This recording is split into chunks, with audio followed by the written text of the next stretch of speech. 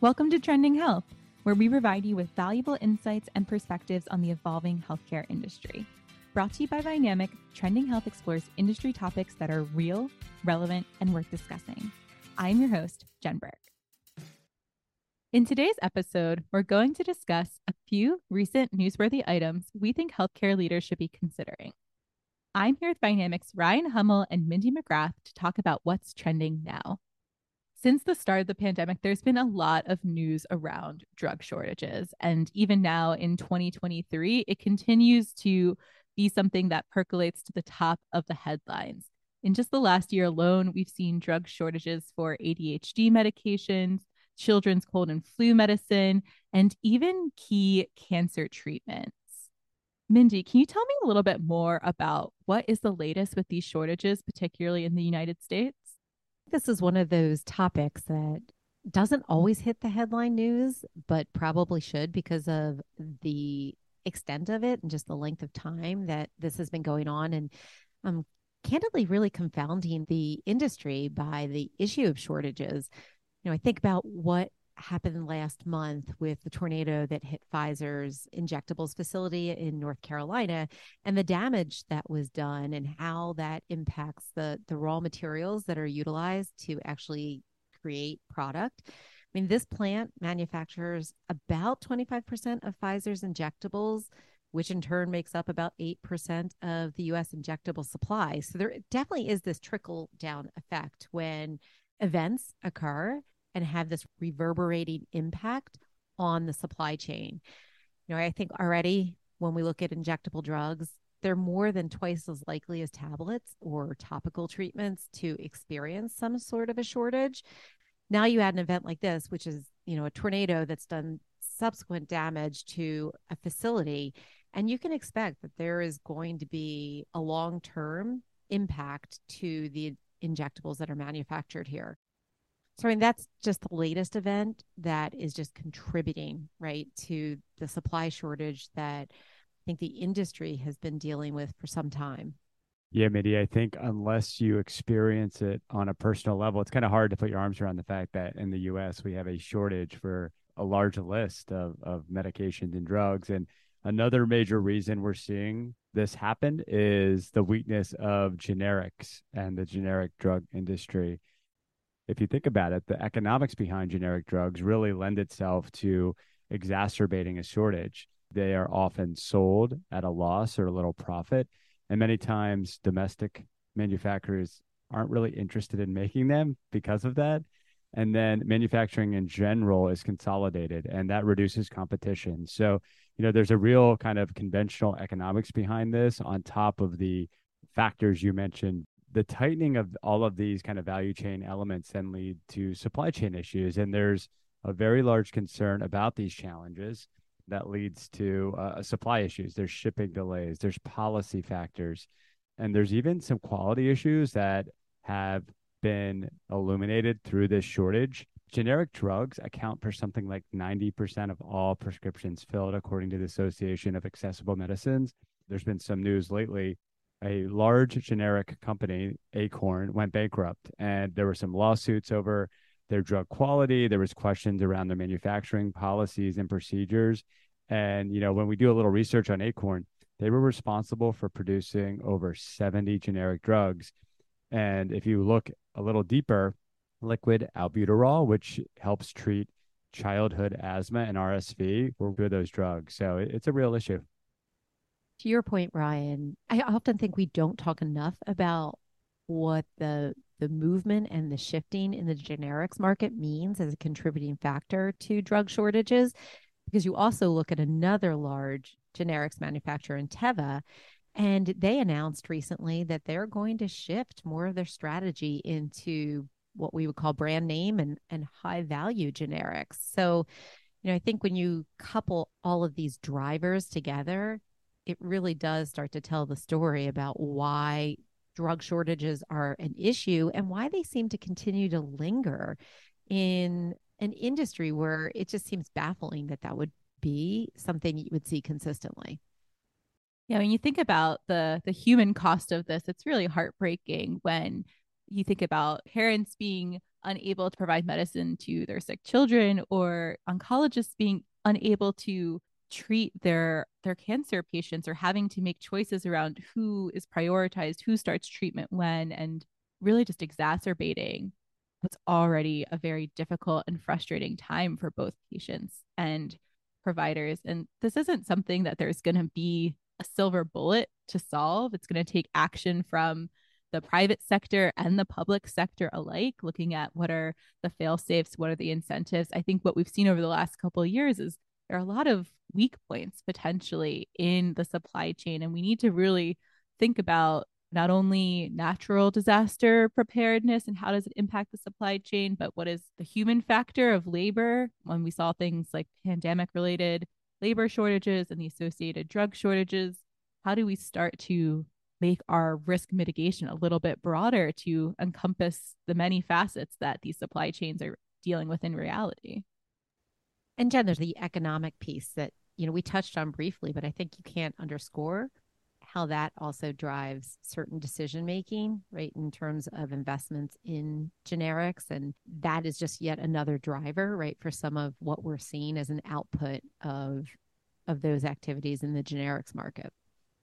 Just to put it in more perspective, when we did a little research, there is something like 309 active drug shortages just in the US at the end of June, the last time the study was done. And we haven't seen that sort of shortage in nearly 10 years. And we're raising a flag here. It's really important. And, we're hearing about proposed actions, including states and kind of federal governments thinking about legislation that would allow states to responsibly stockpile key medications. CMS is getting involved. And, I would argue that creating laws that give states the right to stockpile key medications also has some ramifications negatively. I mean, there's some cold chain issues. There are expiration dates, and there's already a shortage. So I'm not sure that's going to fix the problem. And Jen, you had mentioned earlier, this is certainly a long-term issue. This is not something that we're going to fix overnight. So we're really going to need some focus in the healthcare space to really create options and solutions around this. Speaking of another issue that seems to just be continuing to hit the healthcare industry hard is in the cybersecurity and the ransomware space. I was reading that earlier this month, there was a ransomware attack on a hospital system that spanned across 4 different US states. Prospect Medical Holdings, which owns hospitals and outpatient facilities in California, Connecticut, Pennsylvania, Rhode Island. And due to this ransomware attack, it wasn't just that records were getting held up or there was the worry about the loss of data. There was actually suspension of care services in the primary care, elective surgery, and even the emergency department spaces. Ryan, can you tell us a little bit more about what is happening in the provider space when it comes to these cyber attacks? How frequent are they, and what kind of damage are they costing the industry? Again, this stuff kind of flies beneath the radar, Jen, but it is an enormous issue for health systems and hospitals. And while we're all keeping count of things on today's podcast, this is something like the 157th cyber attack on a U.S. healthcare organization just this year. And this was certainly the largest that we've seen. And larger health systems and hospitals may have better cybersecurity, but they also serve a larger population. So there are huge targets on the backs of these big health systems, and we're seeing it happen all the time. And many of our clients are asking for support and help. And I think there's probably 4 really big reasons why this is happening. And I think there are many more, but these are kind of the 4 that when I think of why a saboteur would be focusing on health systems, one, it's very valuable data, right? Hospitals do possess a organized list of data that includes personal information, names, addresses, social security numbers, and yes, medical history. And that data is very valuable on the black market. And couple that with outdated technology and legacy systems. We are investing billions of dollars into EHR, but many healthcare institutions are operating on older, outdated software when it comes to cyber threats. And so some of these folks that are accessing this information know that. That makes health systems more vulnerable. Another area is redirected IT budgets. IT budgets are really been focusing on patient engagement, upscaling and automating your EHR. And IT security has kind of fallen by the wayside, and a lack of investment in cybersecurity has left the door open for health systems to be exposed. There's a ransom element to this as well. Because patient care can be so immediately impacted, as evidenced by the story you just told, hospitals may be inclined to pay ransoms quickly or perceived to be inclined to pay more ransoms quickly. So it's a huge issue. And these attacks are extremely disruptive to flow and healthcare systems. What we're seeing is many health systems are having to quickly develop offline policies and procedures and do real live training to mitigate this. And while it's hard to kind of attribute mortality or the effects of some of this cyber attack proliferation in hospitals, we do know that any delay in care, whether it's elective or unelective, can lead to higher mortality rates. So it is a real issue in the healthcare space. Yeah, Ryan, beyond the impact to patient care, which I think, of course, is primary, there's also the financial impact that this type of attack can pose to these systems. And we've talked about it before. A lot of these orgs are already cash strapped, operating with tight margins in a tough macroeconomic climate. So there's not much margin for loss here. And I think about a report I saw last month from the Ponemon Institute and IBM Security that in the last 3 years, the average cost of a data breach in healthcare actually grew 50%. And that when you look across the industry, even outside of healthcare, who stands to lose the most money when it comes to data breaches, cybersecurity attacks, et cetera? Healthcare and hospitals top the list. They lose more money, almost more than double than the second place industry, financial services, with the data breach and the associated financial losses. Yeah, and Jen, you mentioned patient care. I also think there's an element of lost trust when this happens. So you think about the cost to hospitals on many fronts after something like this has happened and what it's going to take to actually regain some of the trust that may dissipate when an event like this occurs. The other thing that I'm mindful of as we talk about this is how many hospitals actually report when they are a victim of it. And we have heard stories about hospitals kind of taking it on and deciding to try to resolve this on their own. So you almost wonder if that number is actually larger than what we even know today, right? And I think another element of this has been thinking through what hospitals and health systems have actually been through in the last couple of years. We know that they already operate in a really low margin environment and that they've been struggling with expenses and costs for some time. Now you add something like a data breach or a cyber attack onto the list of other challenges that hospitals and health systems are dealing with. And it just poses another serious threat, I think, to our U.S. hospital system. Definitely a couple hard hitting stories when it comes to what's really impacting the industry and particularly hospital systems right now when it comes to drug shortages, when it comes to cybersecurity. But I don't think it's all doom and gloom this month when we're looking at the news. I was really excited to have yet another month where we can talk about some exciting FDA approvals. Last month, we were talking about Opill. This month, we get to talk about another exciting development in women's health with the FDA approval of Zurzuvae, a depression pill that is specific to treat severe depression after childbirth or postpartum depression. This new treatment comes from Sage Therapeutics in partnership with Biogen. They actually have a similar drug that's given intravenously over 3 days, but given just the steep cost of this type of medication and the inconvenience, when you think particularly about those early baby days, probably not ideal to go get an IV treatment unless absolutely necessary. This oral formulation that can be taken once daily allows for so much ease of access, particularly for these new parents, which it's estimated that 10 to 15% of women who give birth in the US experience depression either during their pregnancy or in the year after. And studies showed that this therapy had a significant impact in patients in terms of lowering their signs of depression when compared to placebo, with benefits kicking in as early as 3 days. And when you just think about the immense burden on these women in the postpartum period, the ability for it to start acting quickly is amazing. Yeah, I was going to say, Jen, I think that's one of the major benefits, right? Is you think about traditional antidepressants and the length of time it can take, right, to actually have a sustainable effect. And one of the major positions on this particular therapy is that it kicks in quickly. While antidepressants aren't new, one specifically designed to treat postpartum depression is.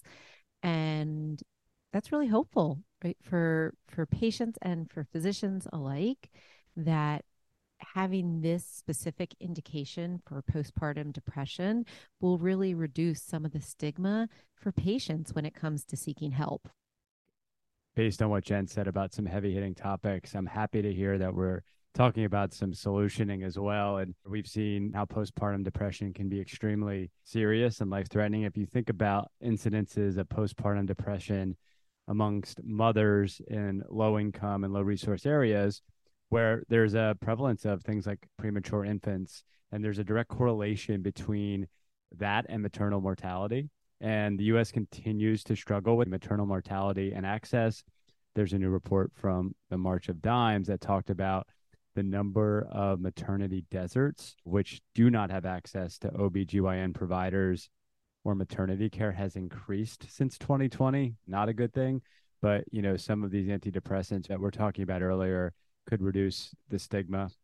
And just a quick plug, we're recording this in the Philadelphia area. So little plug for Pennsylvania. Despite some of the current budget impasse, you know, we're reading about some really first of its kind investments into maternal health programming for the first time ever in a state budget. The Pennsylvania governor, Josh Shapiro, has added a budget line of expanding maternal health programming and implementation of prevention strategies to reduce maternal mortality in Pennsylvania. And there's a direct kind of link with postpartum depression there. And while this pill is exciting that you mentioned, there's still a lot to be addressed. Systemic barriers that we've talked about around health equity for pregnant people.